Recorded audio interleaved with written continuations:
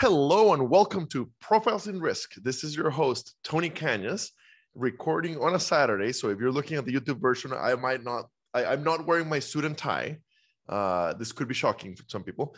And today I have with me Darren Bloomfield. Darren, thank you for joining me today. How's it going? Good. Thanks, Tony. Thanks for having me on.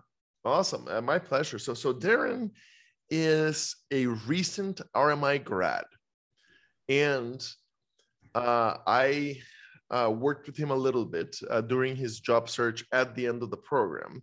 And I've always thought that I'm not an RMI major myself. So I've always thought that when RMI majors graduate, it gets really interesting because on a normal year, not in 2020, but on a normal year, it feels to me like the NFL draft. They get multiple offers, and then they proudly announce on LinkedIn which offer they accepted. So it's a really different situation from any other job search within insurance that I'm familiar with and that I've ever been involved in myself.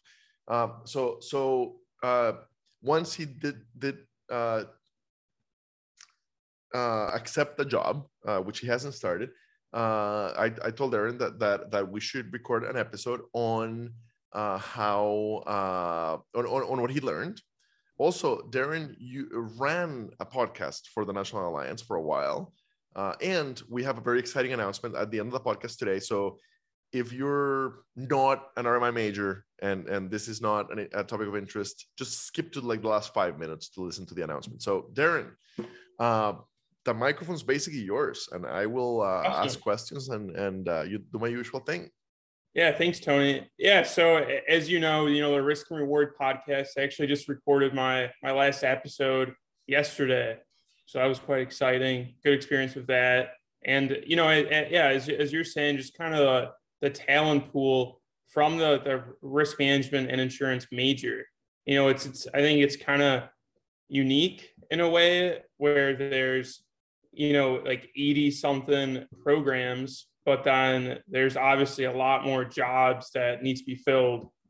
So for reference, 80 something programs. And by the way, I've been saying 70 something, but I'm assuming your number is more updated than mine since you were just there, right? But 80 something programs. For reference, there are 4,000 schools and universities in the US. And if I had to guess, I really should look up this number, but if I had to guess, probably half of them have business schools. So there's probably 2,000 universities have business schools. Out of those, only 80 have risk management programs. Like, we are way behind. So of course, you kids graduate, and kids is anybody younger than me, which is almost 39. You guys graduate, or you kids graduate, and you only feed between 10 and 15% of our hiring needs. So needless to say, it's like piranhas, right? Like we're competing over the RMI kids. So anyway, go ahead. Yeah, I mean, that's definitely a great perspective. And kind of back up, why do you choose a risk management and insurance major? Coming to Butler, I knew they had the program. And the way it was pitched to me with what you just kind of said was, your competition in, you go to get a finance degree, you get an accounting degree, that's a lot of competition. It's a big competition pool. And even with that, we have finance and accounting majors, marketing majors, ending up coming to the insurance industry anyway. As people have seen, financial crash and people falling in, to the insurance industry. So I kind of thought, and, with the help of some good mentors like Zach Finn, professor at the time, just kind of the way, like just kind of that vision and the way to kind of pitch the program and pitch the opportunity, was really, really unique. Now, I kind of saw that. And then with, getting some hands-on experience earlier before taking the schoolwork with like Gamma Iota Sigma, WSIA, RIMS, just kind of seeing what, the job actually was, I think that's a really unique opportunity. And that really helps kind of fill like that void between, freshman year to versus like to junior year. We're actually getting into the coursework. Okay. And everything they told you, they were absolutely correct. And by the way, you bring up a couple of really interesting things. So nobody, in my opinion, in my experience, nobody shows up at a school specifically looking to major in RMI. And by the way, out of the 80 programs, many of them are not majors. They're concentrations in the finance program or whatever. So nobody shows up wanting to major in RMI. And I've asked hundreds of RMI majors who have called me for career advice how they ended up in RMI. And I don't remember if I had asked you in the past, but what I've seen is that there's two ways that people end up majoring in RMI, right? And both start with that person already goes to a school that has an RMI program. Mm-hmm. And the two ways are at Temple or at St. John's, they were a business major, and they were forced to take RMI 101, and they fell in love with it, and they end up majoring in RMI. I'm assuming that Butler doesn't require RMI 101 for every business major, right? Okay. Yeah, we haven't even got to that point yet. I know. The other 78 programs, mm-hmm. the only two that I'm aware of are St. John's and Temple. And that's very likely why they're the biggest in number of students. Okay, so the other way that I have found people fall into RMI is they're going to an RMI school like Butler, and Gamma has free pizza and a great speaker, and the kids show up for the free pizza, and the great speaker convinces them to give RMI a try. Am I halfway accurate on that? I mean, yeah, that's kind of the approach that we've taken with our Beta Lambda chapter on campus. But then, yeah, I think that's exactly, it's just kind of getting, exposure, getting as much touch points to the insurance industry as possible, bringing those resources and industry professionals to campus and kind of having a place to kind of showcase that. So that's something I've been doing this semester, is bringing some companies to school in our business school. So then all the majors, all our business majors get exposure to them versus just the risk management majors that would be coming to Gamma meetings. That's a great idea. I think that Gamma presidents, please invite every other business student. Right? Like I pretty much guarantee that whoever's coming to speak is likely happy to sponsor more pizza. Invite all the business students, partner with any other business clubs, the MBA club or whatever else there is, to get them to listen to the speakers. And I'd say like that's how we get people into RMI. Yeah, like at Butler we have a real estate club. So if you bring in a speaker that specializes in the real estate industry from the insurance perspective, if you bring in a speaker who specializes in financial institutions, and then bring in just like a finance club. So if you bring in, you have to give other majors a reason to be interested. Makes sense. They just wouldn't know, unless you make that connection for them.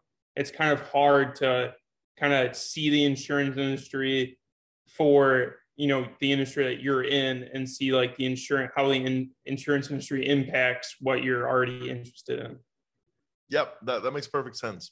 And this next question doesn't apply much or at all to the rest of the RMI universe beyond Butler, but were you involved in Professor Sachs' what is it called? Student run captive. Yeah. And how was that experience? Yeah, so it was really unique. So I took that junior year, second semester. So that was last year for me. It was a really interesting time because we were trying to move our captive is domiciled in Bermuda. We're still trying to move it to kind of the States to kind of like more of a local kind of presence. And as we're doing like captive feasibility studies of where we could domicile it, Virginia, Vermont, Tennessee, we were trying to do some studies and kind of looking for like new brokers to kind of work with that. Captives weren't my biggest interest, more focused on the professional liability side, but definitely was interesting. We were trying to see how we could expand our captive and cover more lines of coverage, looking at some medical. So for now, what does the captive cover for anybody who hasn't heard Professor Zach passionately talking about it? So mostly the the live mascots. We have, well, it was Blue, and now it's Trip and Blue. And we have, so that's the Butler dog, Bulldogs. So we have the mascot for them. We have a bomb sniffing dog. So we covered that for the police department. We cover the telescope on campus, the big Butler telescope. And then we have the art, all like the expensive artwork. And then what's really interesting and unique is the real business experience. So sophomore year at Butler, we have students get loans from the school to start up their own student-run business. So when we come in and we would underwrite the exposures for that. Like, for example, my sophomore year, my team did we did cookie cutters. So when we 3D printed cookie cutters, we had a paw print, the state of Indiana, and a bulldog. So then when the captive class would come in and underwrite us, they would just ask us like, hey, is this food safe material? And just kind of checking to see like where the exposures are. So I think that is also kind of a hands-on opportunity. No kidding. No, like you mentioned at the beginning, captives are not what you're going to focus on in your career, you don't think. And that's the reality, right? The 95% of insurance, probably 98% of insurance professionals don't work with captives. It's a very, very niche area. But that experience, oh my gosh, a hiring manager, like kids that have already underwritten something is just amazing. So that's really awesome. But that only applies to Butler. So for the general RMI kids in the other 79 schools that don't have an in-house captive, how was the process of applying and career fair and interviewing and ultimately choosing a job? Yeah, I mean, I'd say a couple things going on. A little unique for me being a December grad, trying to find like that timeline, a little off recruiting cycle. So I think that was interesting.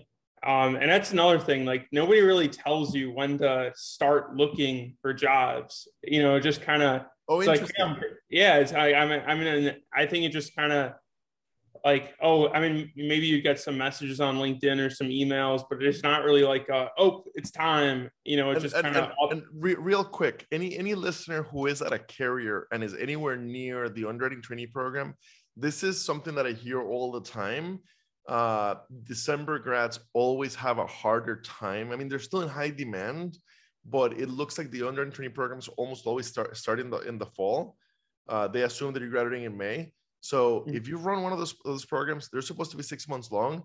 I would run 2 a year, and I would run a smaller one in the spring, and you're going to have you're going to have your pick of December grads, because there's less programs, if any, that take people in January, right? And nobody wants to wait 6 months to start their career, right? Drive Uber or whatever during that time. So anyway, a great competitive advantage for anybody that has 2 classes. So anyway, continue. And what's kind of interesting too is what you're saying of kind of when the start dates, kind of like that training, kind of like I completely understand the point of having like those cohorts to kind of bounce ideas off each other and kind of move through the company together. I think that's great. And then with that, obviously the elephant in the room is COVID. So what kind of happened with that? Some people's start dates did get pushed back. So then you have this group got pushed back. So everything's pushed back. And then I think that was kind of going on too. May 2020 grads.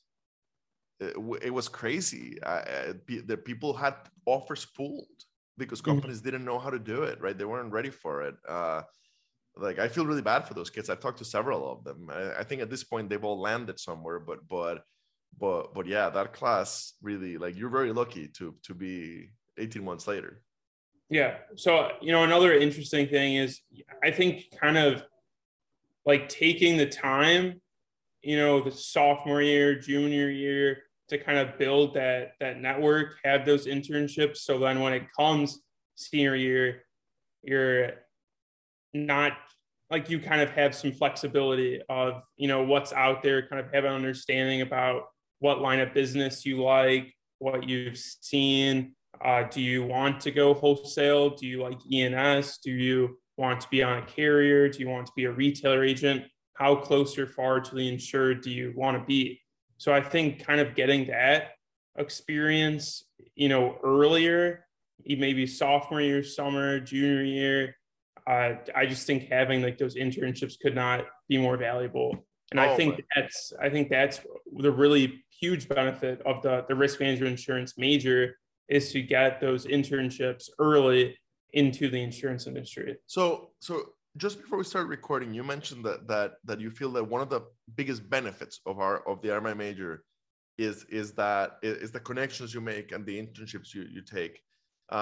So if and I didn't prepare you for this question, but if you had to give it weight, so if out of 100, so we want them to total 100, right? If you had to divide 100 points between what you learn in the classes, the connections you make, and the internships, how valuable are each of those three things in an RMI program in your very subjective opinion? Yeah, I mean, I think what you're kind of asking is balancing, knowledge versus experience. And then I think, just with the knowledge base kind of in the classroom, personally for me, as soon as I had, that first internship sophomore year, I think I kind of changed things a little for me because I kind of got drew more towards the professional liability side.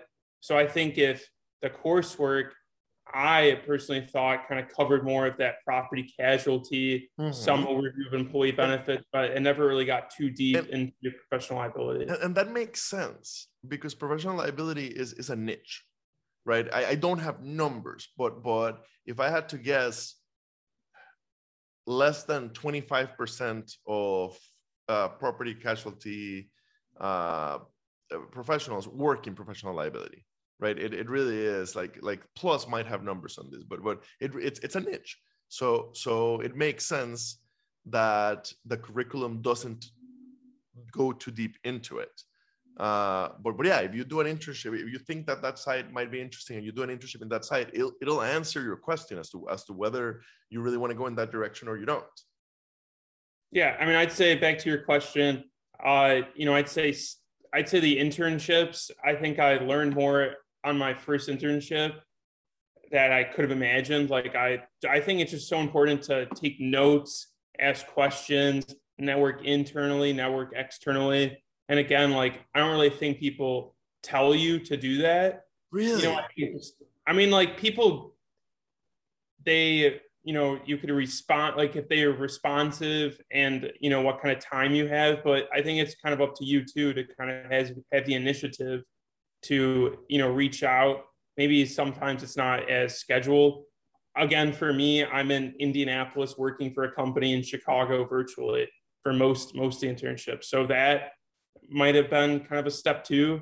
But, I think the internships, let's say 70%, I'd say kind of like classroom knowledge.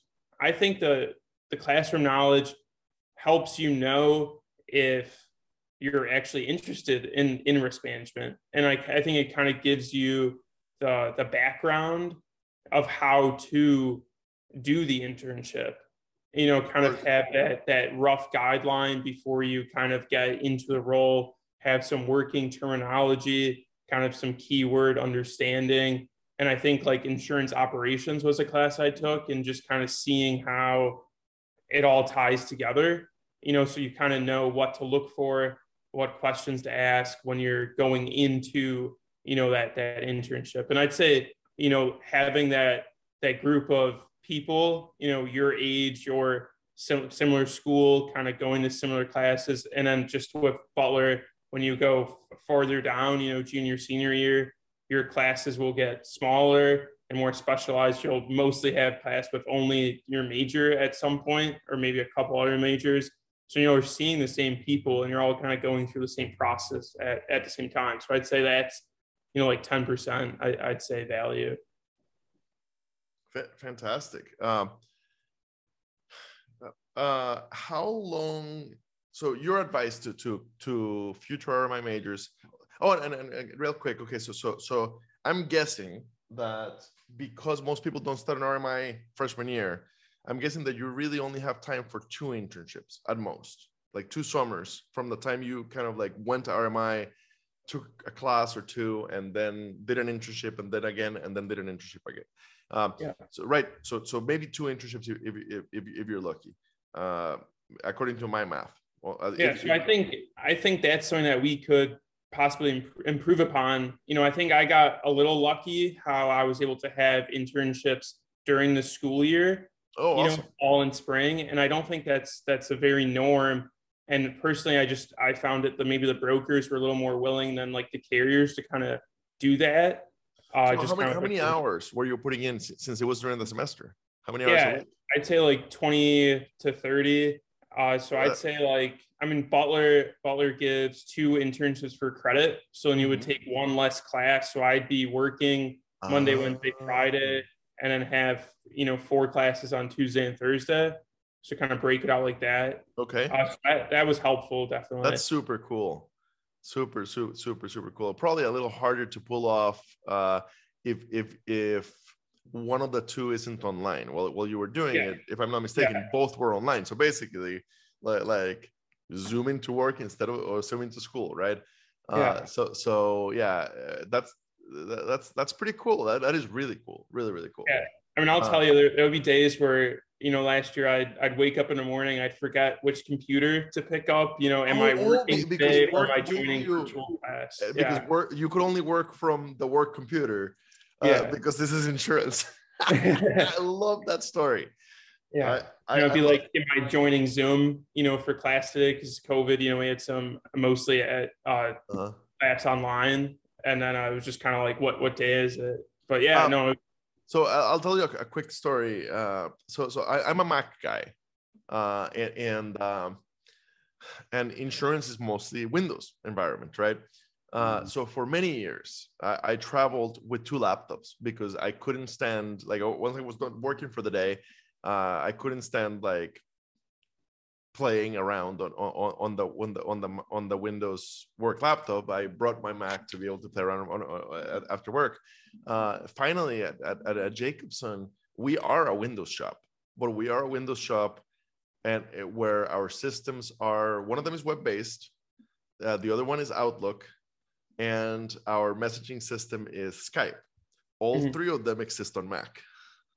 So after like a year, I pulled out an old Mac I had and I tested whether I could work from it. And when I realized that I could, I went and bought a new Mac, and now I work from my Mac. And I very rarely open my work computer now.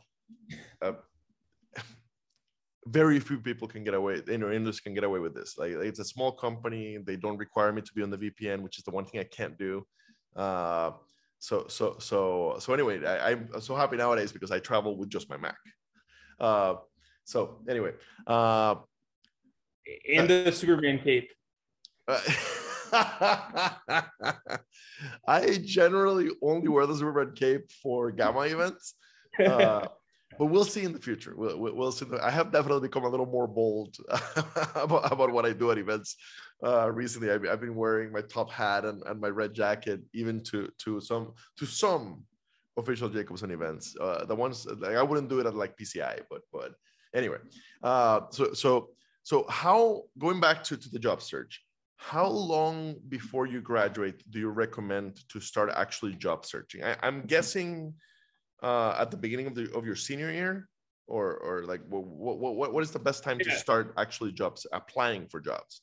So I think, you know, a big thing is to kind of decide what your options are. You know, with those past internships, you know, if you did do the summers, you know, I'd say even if you really liked your first internship one summer, I'd even recommend going to a different company, you know, learning new knowledge, trying something new. Because even something that you don't like is still a valuable internship. Because if you can limit down, like, insurance is so big. If you can limit down, no, I don't want to go into reinsurance. No, I don't want to go to carrier. And you're like looking at like a brokerage, and you decide like your line of business. Like, I think there's so many different ways to do it. But I think kind of getting a wide taste or kind of a variety, and even, you know, with an internship, like if you are placed in the casualty department, And then if you network, with the property producers or, cash or professional liability, producers, just like a few calls, you could, like, I think just having that flexibility and just being encouraged to kind of reach out and kind of make it like an informal rotational program, or like even for the company standpoint. I love that idea, informal rotational program. And by the way, real quick pause or real quick parenthesis, as the carrier guy, I'm gonna say, if you're interning at a carrier, same story. Go network with the underwriters in the other lines of business, and create an informal rotation program. I love it. Go ahead. Because I think that's in the long run, I think that's really in that company's best interest too. Because if you're coming out of school and you accept your job on let's say casualty, and then you realize like 2 years down the line you're like, wow, I don't really like casualty, I wish I was doing property, then you might move companies, absolutely. you move kind of businesses. So if the company gives you that chance, early in your career to kind of get that exposure, then that's great for them for retention and just for you to kind of build your skill set and get more developed. I agree completely, 100%. Yeah. So I'd say, after you decide, are you going to go back to a past internship?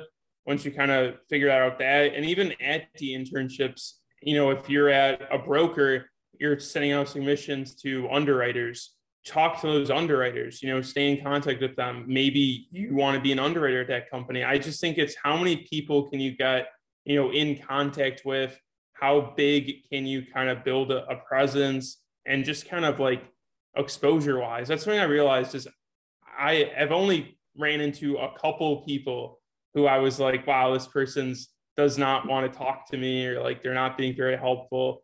But I think that's speaking volumes, of the insurance industry. Like, LinkedIn, time for a call, that's really all I put in my subject line of the email, time for a call, ?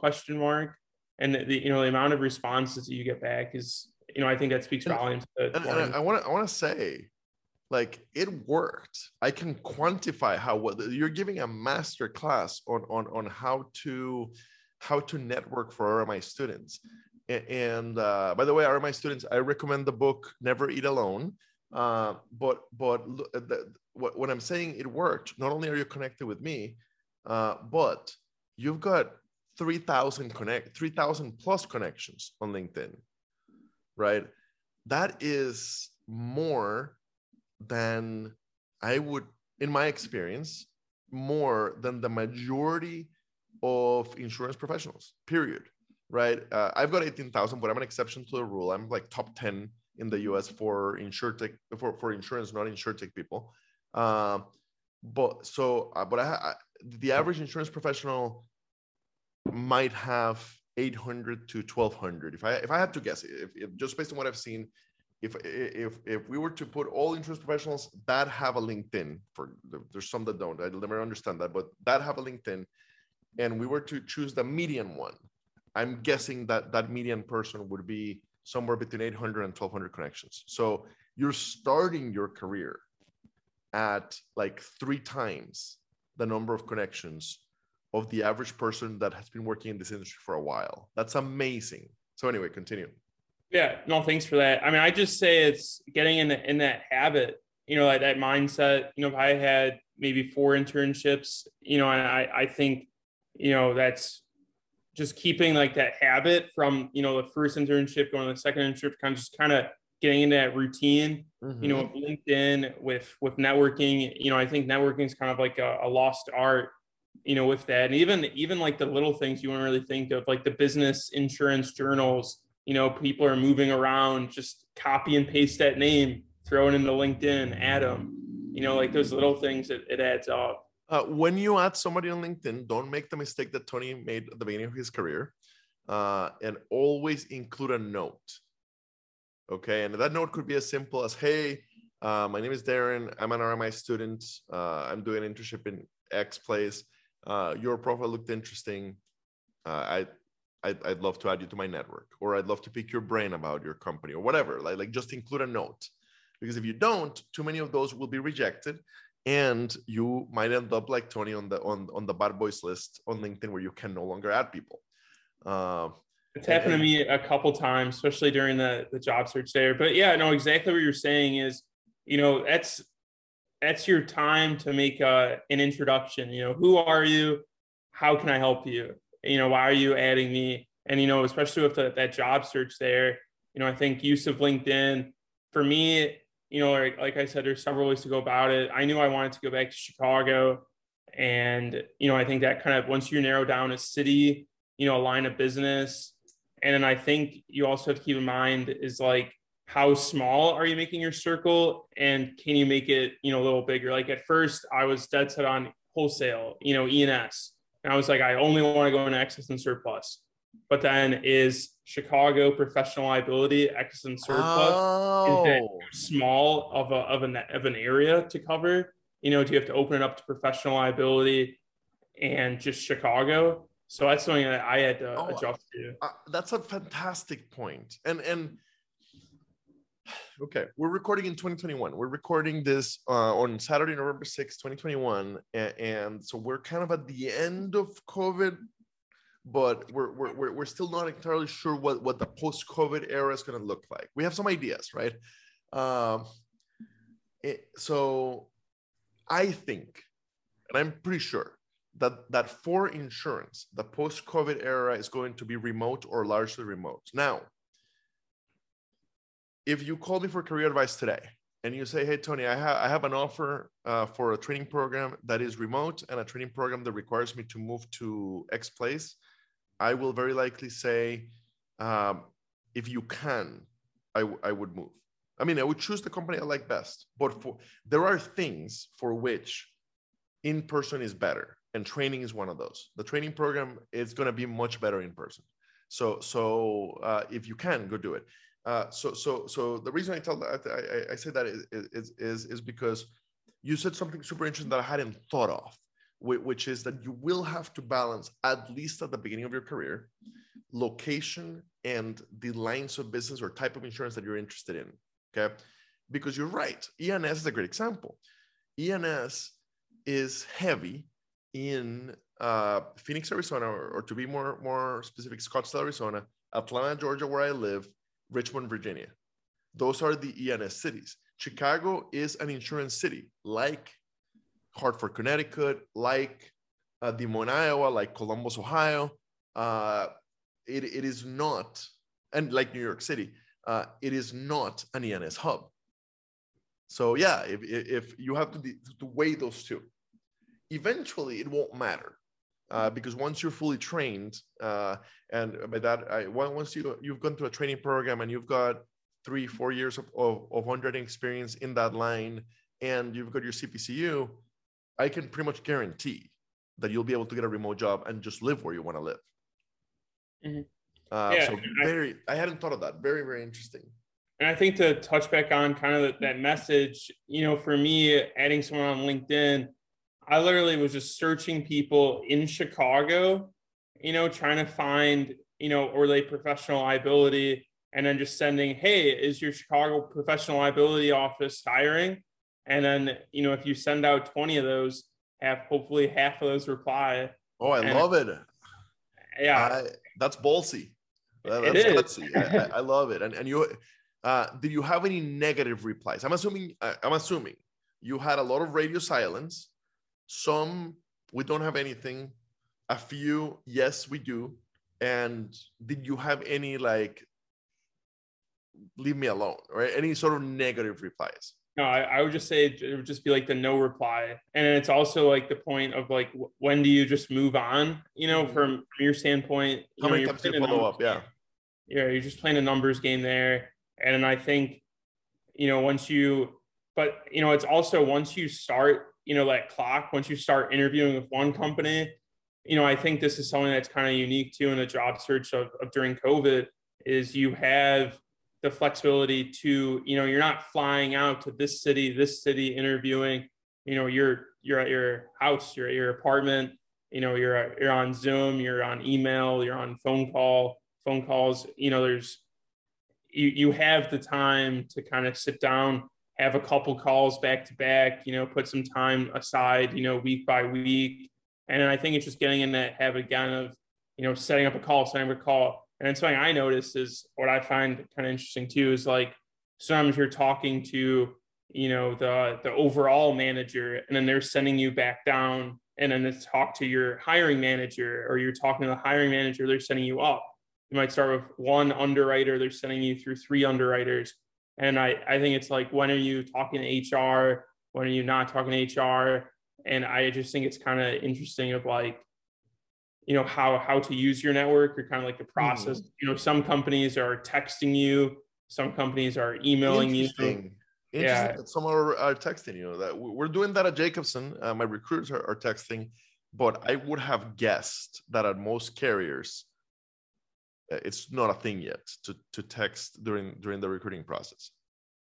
Mm-hmm. I mean, when are you doing phone calls too? And then when, I accepted a job with only seeing one person, having one call face to face, and then I just phone calls outside of that.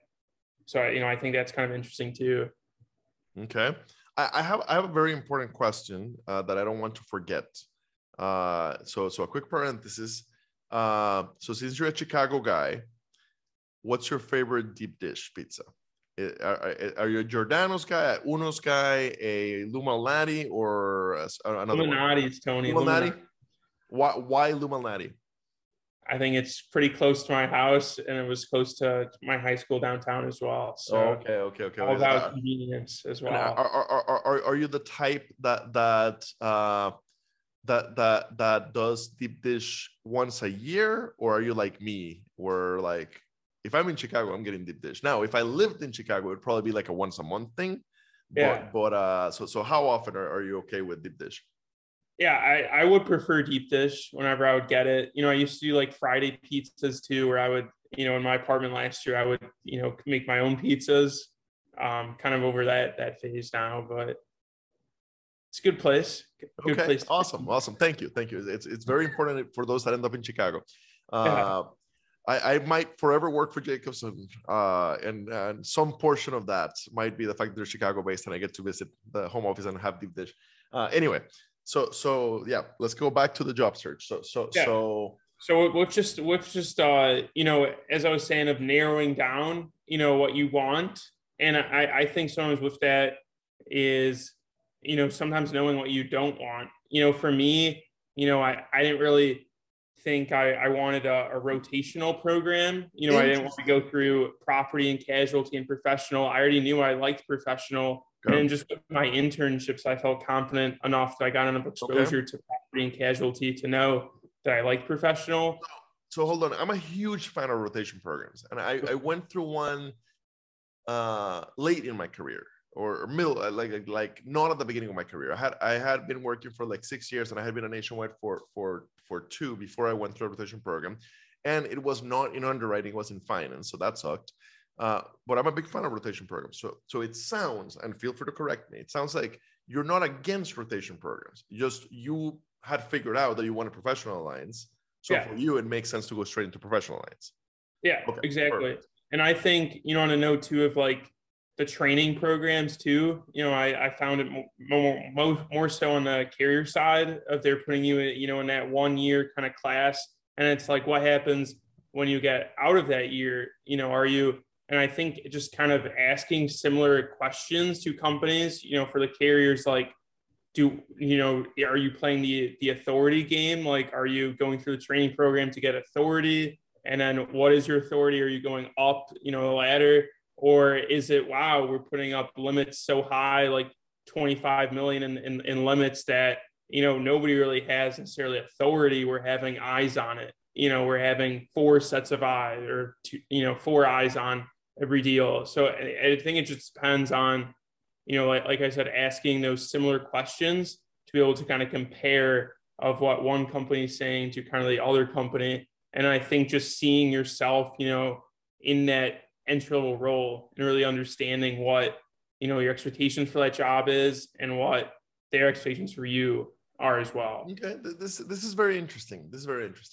I had never thought of that. I did not go through an underwriting training program. So I never thought of that question. I kind of assumed that they looked very similar at the end. At the end, you get a book of business and you start ahead of everybody else that didn't go through a training program. And so, but I agree with you. And one big question, for example, is geographically what happens. For example, CNA's program, I at least before the pandemic, was you move to Chicago for the program, but then after the program, we can send you anywhere we want to, right? So you definitely want to ask questions on that. And then I'm a former underwriter at two different companies. I underwrote for Nationwide Ag as a small commercial, and I underwrote a couple of years later, or 3 or 4 years later, at Liberty for middle market. And I did that for 2 years. And those were two very different situations when it comes to authority. So my authority at Nationwide Ag was, X, and anything above that, you need authority. And it was pretty decent. And I had the ability to go 25% over or 25% under what the system said when it comes to pricing. But interestingly, because it's small commercial, small farm, the agents had binding authority. So basically, when I was looking at new business, I was looking at business that was already bound. And I was underwriting it afterwards, and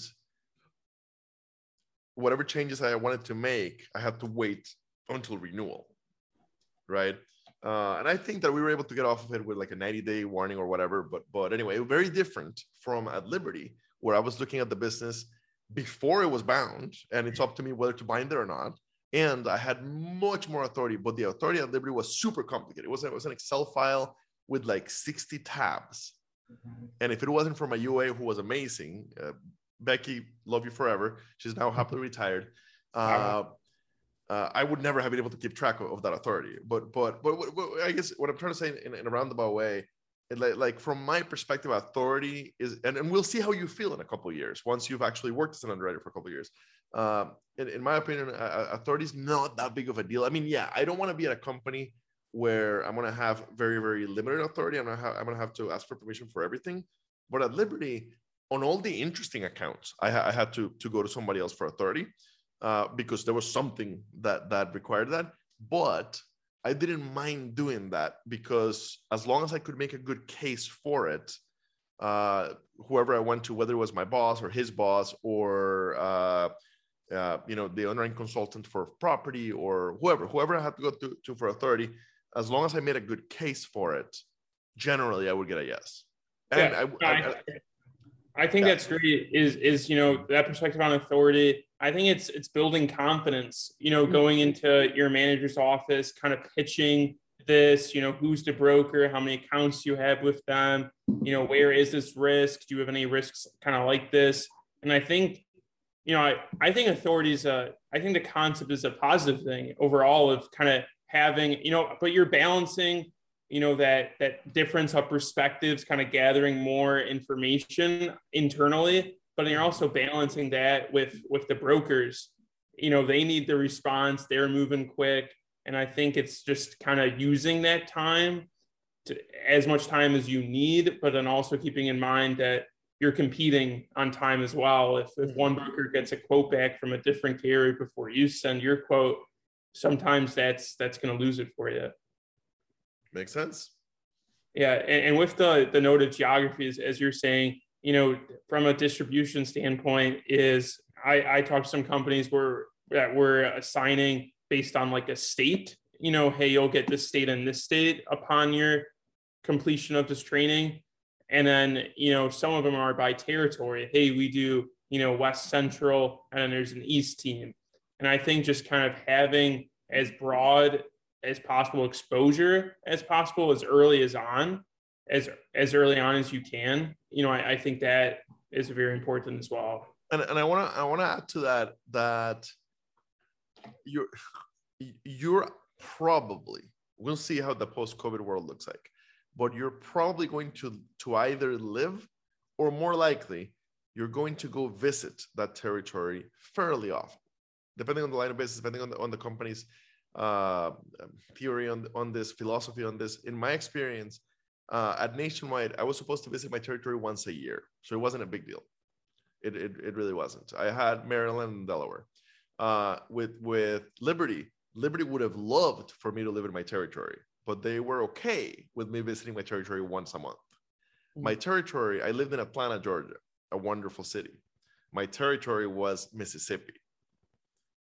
I don't want to live in Mississippi for many reasons. And I had to go visit Mississippi once a month. If I had two offers, or if I were looking at two training programs, and one of them is like, hey, you're going to be the Mississippi underwriter when you graduate, and the other one is saying you're going to be the New York City underwriter when you graduate, I want to be strongly biased toward. No, it's not biased. I have a strong preference for the program that puts me in New York City afterwards. Yeah, you get it right. Like so yes. Look, which territory you're going to have is going to, and not only for which territory it's fun to live in or to visit, but also part of my problem with the Mississippi territory is it was almost entirely a renewal territory. The great majority, there's only so much middle market business in Mississippi. So when it came in, even stuff that was coming in as new business, we had seen before. It was very rare that we would get an account submitted that we had never seen. So that was a little bit boring. And the experience that I got would have been much better if I had had a territory like Atlanta or like Chicago, right? A territory with a lot of activity. Yeah, and I think that's something that you're kind of saying is, I think asking as many questions as you can, on both sides, from the interviewee and the interviewer, perspective. I think it's your job to underwrite, the company that you're potentially going to go work with. What, like, do you see yourself in that role that they're describing to you? And I think it's accountability on both sides. Hey, have you said, I'm starting and doing something like this, and I started and it's nothing like you said. I just think it's kind of accountability from that. And I just think just overall, yeah, it's a stressful situation to go through, these interviews, but it's good stress to have, some options and some choices. And I think that's kind of one of the benefits of the risk management major and these past internships is that you are not limited to one company or two companies, cast a wide net. But I think it's also balancing like being your own advocate and you have to be a little selfish for you. It's picking a high school, it's picking a college, it's picking, your first company. It's all very big steps. But then I think you also have to keep in mind that, the person on the other end of this video call or this phone call, they could be your new coworker too. So I think just kind of seeing that forward thinking and, you have to be respectful with their timelines and your timeline. Burn no bridges. Yeah, of course. Be respectful of the time. Absolutely. And no, you're right. Like this interview is a window into that company. Keep an eye on everything, right? And if we're back in the world where, if you're watching this and we're back in the world where they're willing to fly you in to physically, face-to-face interview, not just on Zoom, take a look at everything that you can, right? Get a feel for, do the people seem happy? Talk to whoever they let you talk to, and see if you can get a real feel for what it's like to work in that department, in that company, in that building. Yeah, I'd say overall, it's a valuable experience to, again, build your network. Because, if I was interviewing with some brokers, I'm going to the carrier side. Now these could be, my brokers. I already have the connection with some of them. So I think just playing like the long game and just kind of, as many people as you talk to, write it down, just take notes, figure out what's going on. On paper, how old-fashioned of you. Oh, I love it. You see my paper calendar behind me. No, I agree with everything you're saying. 100% agree with everything you're saying. I would add, I get a lot of, so I want to play the old man here for a second, since I'm breathing down on 40 very quickly here. When I graduated college and I was trying to choose my first job, I remember very naturally thinking that I'm going to be with this company forever, right? So very, very better choose wisely. And now that I've been working for I don't know, 15 years, my God, something like that. Yeah, I think 15 years exactly. I've realized that no, the reality is like chances are you're not going to be with this company forever. So the advice that I give RMI majors when they call me and they're like stressed about how to choose between multiple offers, don't worry too much. I mean, yes, put the time into it, make a good decision, but don't worry too much about it, because ultimately, if you go to X company and you love it, if you go to X company and you hate it, 2-3 years later, finish your CPCU and make a move at like a 30 or 40% raise. Or if you go to Y company and you love it, 2 to 3 years later, chances are you're now worth a lot more in the market than you're getting paid. You might have to leave and come back. So don't worry too much about the first one. But yes, I agree with everything you said when it comes to how to underwrite this decision. Yeah, and I think as you're saying, what are you looking for in that first job? I think it's the team. What team are you joining? How long have they been together? Have they moved from this company to this company to this company together? How, like, I mean, you can get too into it and get very deep into LinkedIn, and especially now, a lot of movement going on. But this is a truism for the people that have worked for a long time know this. But for kids coming in out of college, I think that this is worth saying. People don't quit companies; they quit bosses and teams. Your team and your direct manager will have a much bigger influence in your day-to-day happiness than the company itself. I would almost rather go to a great team at a mediocre company than a mediocre team at a great company. Yeah, but at the end of the day, you have to make the decision. Even if you have these offers in front of you, you have to make a decision. It has to be a decision you're going to be confident in. A company you're excited to join, a position that you're happy to see yourself in. Mm-hmm. And I think like you can get as much advice as you want, from outside perspectives, people at the company, people at your internships, like in your network. But you have to make your choice, and at the end of the day, it's up to you. And once, talk to all the advisors, and I'm happy to help. Chat with Tony.com. I'm happy to be one of your advisors, one of your mentors. But yeah, ultimately the decision is yours, and don't let anybody make it for you, including your parents, if they happen to be from the industry. I chatted yesterday with a guy whose dad and grandfather both were brokers for Aon.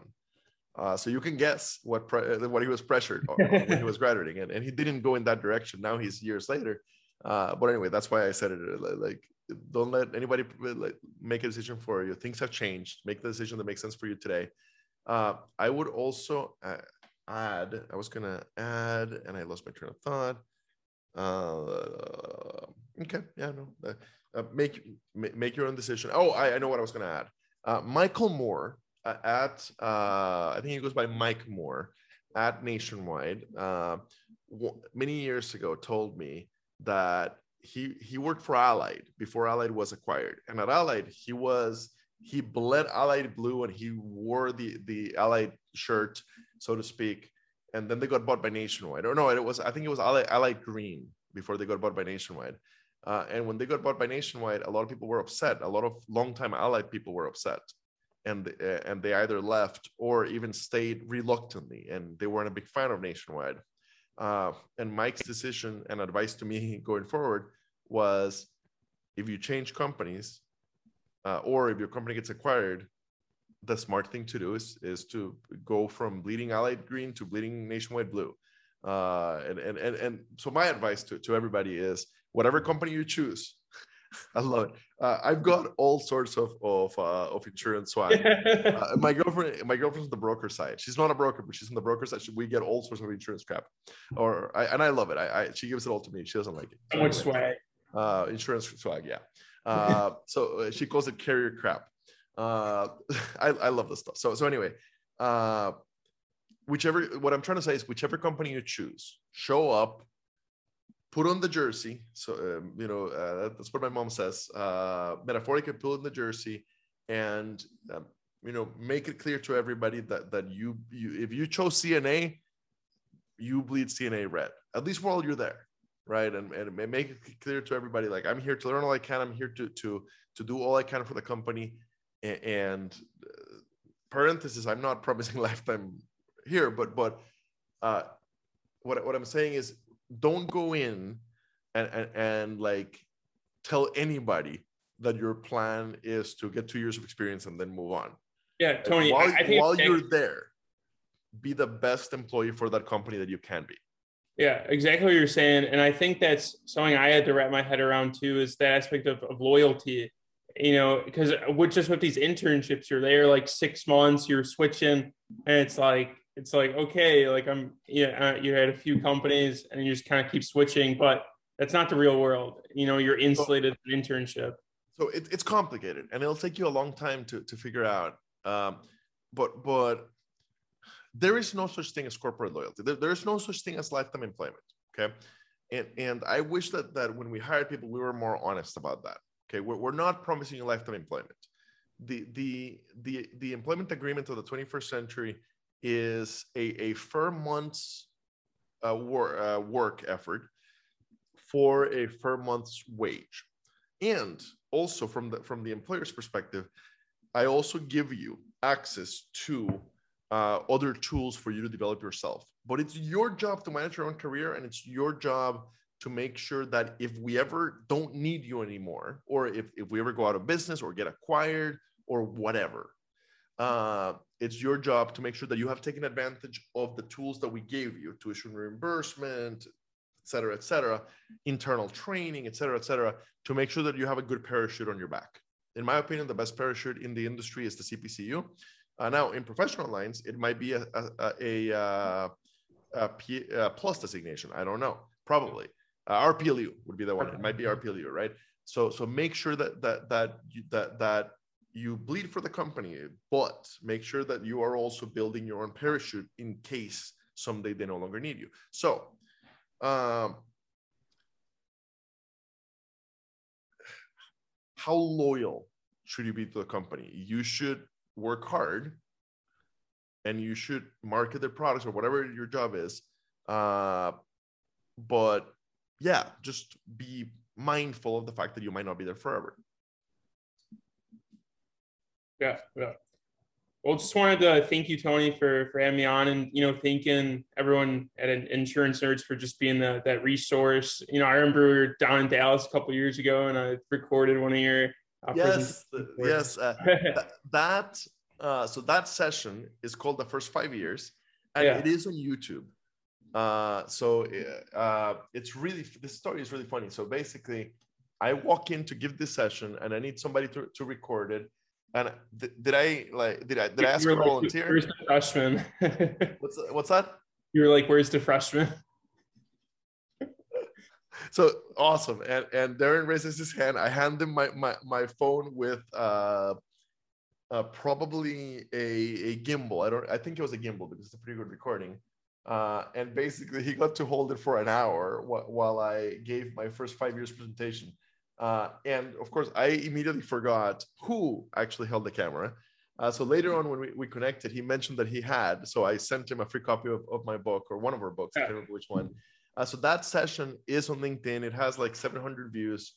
If you search for The First 5 Years, you'll find it. It's my best advice for the first 5 years of your insurance career. Darren, thank you so much. Oh, the big announcement. So Darren can no longer continue to do the National Alliance podcast because he's no longer a student, and it's supposed to be a student-run podcast.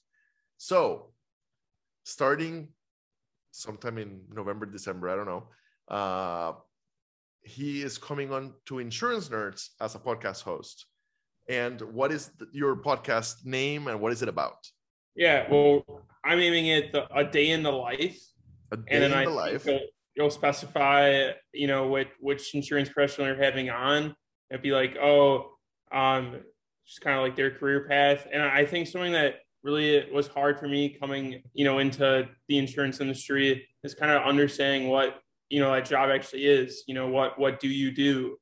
And, I think just kind of paving that way, kind of leaving that trail of breadcrumbs for others to just kind of see, like kind of a behind the scenes, behind the curtain, kind of into that industry, that specialty, that distribution, link in the chain wise. So that's what I'm really passionate about and really excited to keep putting out content on. Super exciting for both of us. So how do you subscribe to Darren's podcast? Well, at the beginning, the hardest part of a podcast is building an audience, a listenership. Since we already have a built-in listenership of insurance professionals that listen to Profiles in Risk, basically you subscribe to Profiles in Risk, and whenever Darren produces an episode of A Day in the Life, and I don't know how often that will be, it'll come out on the same feed as Profiles in Risk. Now, someday we might separate that if it gets really big, but for now, easy, just profilesinrisk.com. You can find the link to subscribe to the Profiles in Risk podcast, and feel free to just ignore it when it's not. If you don't care about profiles, you just want to hear his, feel free to ignore it when it's mine or somebody else's. No worries. I don't get mad. So Darren, thank you for joining me today. It's been really awesome. I'm so excited to have you with the Insurance Nerds team, and looking forward to see what you produce, and looking forward to continue the conversation over time. Yeah, no, I'm really happy to join the team. Thank you very much for the opportunity.